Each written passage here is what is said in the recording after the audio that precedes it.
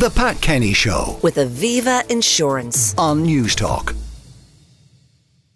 Workers from Tara Mines are today at home after opting to approve Workplace Relations Commission proposals for temporary layoffs at the mines. The closure will affect approximately 650 workers, and those who are not employed to maintain the mine will receive a weekly retainer of €65 per week on top of state benefits. Now, to talk about all of this and to get the latest, I'm joined by SIPTU divisional organiser Adrian Kane and by Mick, Leylan, who's a miner himself and chair of the Miner Union. Good morning and welcome. Mick, I'll start with you because you've had to, stay at home today after, I don't know, how long in mining? Yeah, hi Pat. Thanks for taking this. I've been there 17 years. 17 years at the mines, and then you find out that there's going to be a temporary closure, and yesterday, for the moment, was your last day at the mines. Yeah, it was a last-minute decision to close early. Didn't go out very well. We've had confused members turning up at work today, unfortunately. But yeah, it was a big shock. So people didn't know that the mines were actually closing yesterday and people turned up today. It doesn't seem like a very well-organised communications setup. No, and that's been the case, I believe, for the last 4 weeks, for sure. It's been a big problem with communication. For you, after 17 years in that job, I'm sure today is a very difficult day. Yeah, for me, personally, it sank in sort of only just yesterday. We've been very busy with the dealings we've had to have with the company. So yeah, big shock, personally. How many workers will actually be employed to, if you like, mind the mines while this so-called temporary closure is underway? The workers I represent, not very many. I think the split might be just under 50%. So my own personal members, 25, 26, and those jobs will be split. So it'll be half pay for maybe 50 people, possibly less. So half pay because it won't be a full working day involved in the procedures to keep the mine in potentially working order. That's the idea, that they could reopen the mines and they would not have deteriorated in any way during the period of closure. Yeah, we have expressed concerns that we don't feel that the key workers, possibly too many managers on that scheme and not enough hourly paid men that do the job normally. We have concerns about that. Yeah. What are your thoughts about the nature of this closure? I mean, do you believe, as the management says, that it's a temporary closure? I want to believe that, but there is concern there could be a hidden agenda. But I'm just saying that personally. Yeah. Is this down to the price of zinc internationally? Oh, definitely it had an effect on this closure. But we felt it could have been dealt with better ourselves. Yeah. I mean, zinc is a resource that's in huge demand for all sorts of things. I mean, on the face of it, people are familiar with zinc used in batteries. They're familiar with zinc used in galvanizing and so on. It's a very widely used material and there will be, going forward, a huge demand for zinc. And we were always under the impression that the resources at Tara Mines and the price at which that resource could be produced made it a very viable mine. If they'd have taken actions earlier, they may have been able to possibly run through it on a green period, we call it, where at least you do some work. But I do believe that planning wasn't done, and therefore that it was natural for it to close now. But it's a huge resource in Ireland, and it's important that Ireland does benefit from in the future. It can't be left in the ground. It's a green mineral at the end of the day. All right. Well, Mick, look, thank you very much for joining us. Mick Leylan, who is a miner himself and chair of the Miner Union. And listening to that conversation is Adrian Kane, who's SIPTU divisional organiser. Adrian, good morning. Good morning, Pat. Now, looking at this, you know, these are well-paid jobs down the mines. And then you are let go temporarily or otherwise, and you get the dole and you get €65 a week during the closure. It's going to mean a huge change in circumstances for many people. Yeah, I mean, this is something that we've been highlighting over the last number of weeks, that essentially the Irish system that we have, the unemployment benefit, there's a flat rate. The single rate is €220. When you look across the entire Eurozone, there are only 3 other countries that have a similar system. That's Poland, Malta and Greece. And essentially what's happened, every other country has a system whereby you have a percentage of your average wage over the previous 12 months. So if you look at, say, Belgium, it would be 90% up to, I think, 2 years in that case. Yeah.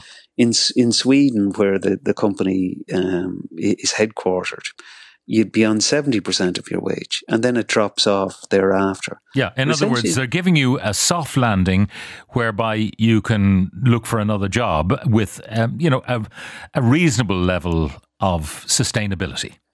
Yeah, I think that there's the other scheme that's in place, and it's a German name, and it won't come to me, but where essentially where you would have critical workers, and if they were on short term or on short time, their wages would be propped up.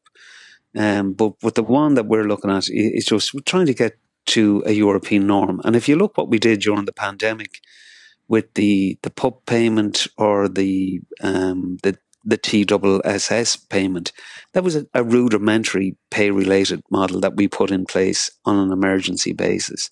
Essentially what I would see is that the system we've inherited is the British system. And really, it's antiquated. It's built on kind of Victorian values that you don't trust the labouring classes. You pay them a paltry wage or else they'll never go back to work. That's really the system that we have. Yeah, don't make it too cushy, or they'll never go back to work. That's the... Yeah, as I say, like it evolves post-World War II with still a kind of hangover of a Labour government trying to improve the lot of workers, but still anchored in Victorian sort of values that it's very minimalistic. And even if you look at our own system, Frank Kluski, when he was Minister for Labour back in the 1970s, our pay-related model, that was the intention at that stage, that it would become the European norm, but it was never implemented. Yeah, the thing that shocked me when I, learned a little bit about these things years ago, I had always thought, never having been on the dole, but I'd always thought that pay-related social insurance insured you in a pay-related way. That if you were knocked out of work or whatever, and you've been paying a lot of money in PRSI and a lot of tax and so on, that what you got as part of your insurance was also related to what you had paid. Not at all. It's quite the opposite. It's related. Yeah. What you pay in is related to your earnings, but not what you get out. No. So as I say, that was never the intention. When the late Frank Kluski actually introduced it, it was always supposed to be related, as the hint was in the name, as it were, to what you had paid in. But it's not the case. But if things, where we're at the moment, is that there was a consultation process established by this government, and the government, in its programme for government over 3 years ago, has committed to bring in this scheme, but has failed to do so.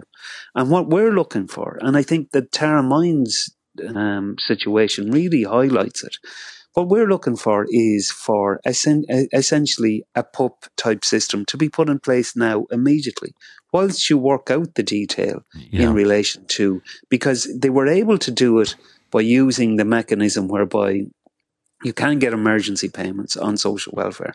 And that's essentially the mechanism that was used to put in place. Some of the issues might be that someone's been working in a place for 3 months and then they get this massive payout from the state going forward. I mean, there would have to be terms and conditions applied. Like someone like Mick we've been talking to there, 17 years, paid an awful lot of money in PRSI and in tax over that period. And, it wouldn't be necessarily fair that Mick got the same payment as someone who's been in the place a wet week. Yeah. And those systems are in place in the countries that I've been talking about, that you have to pay in for a minimum period, etc. What the government has proposed in what it would deem to be kind of straw man type proposals, that you would have to be 5 years in employment to get a certain rate, and it would be a lesser rate, or it was less than 5 years. All that detail could be worked out. Yeah.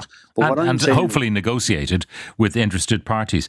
But where do you stand now? I mean, this is an idea which, as you say, was in the programme for government. It's an idea that has been talked about, but it's very difficult to get these things implemented in an emergency like the Tara Mines situation.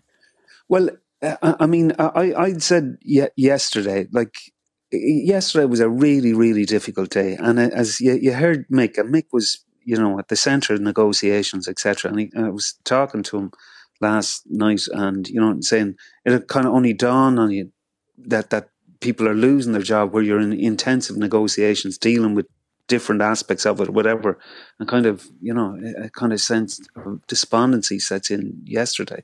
But the campaign really begins twofold for us. One, around that issue about a reformed unemployment benefit, which could be done overnight, as it was with the PUP payment.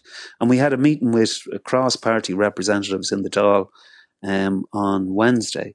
We'll be looking to meet with all party spokespeople. We'll be looking to meet with the Minister Humphreys as well. This can be done if there's a will to it. A final point, Adrian, and maybe one that might worry people, that you're in a business that's maybe a bit on edge, profits have fallen, etc.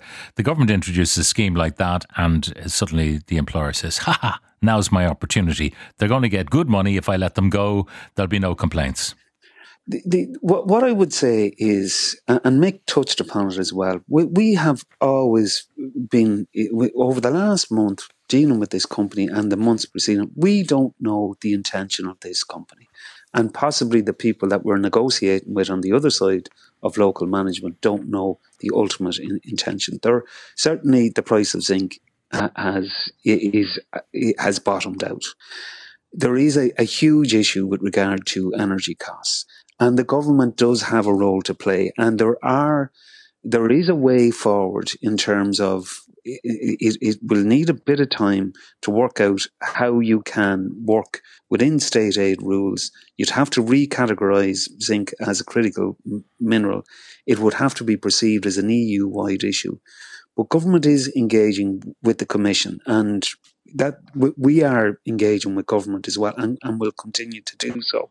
But we will be also lobbying in relation to a change in unemployment benefit. And if there's one good thing to come out of this, surely it would be that we would have a social protection scheme that's fit for purpose, and we reorientate towards Europe. The UK has left. And we need to be mainstreaming that social wage and that social model that essentially where the European Union was founded on. Adrian Kane SIPTU divisional organiser, thank you very much for joining us. The Pat Kenny Show with Aviva Insurance on News Talk.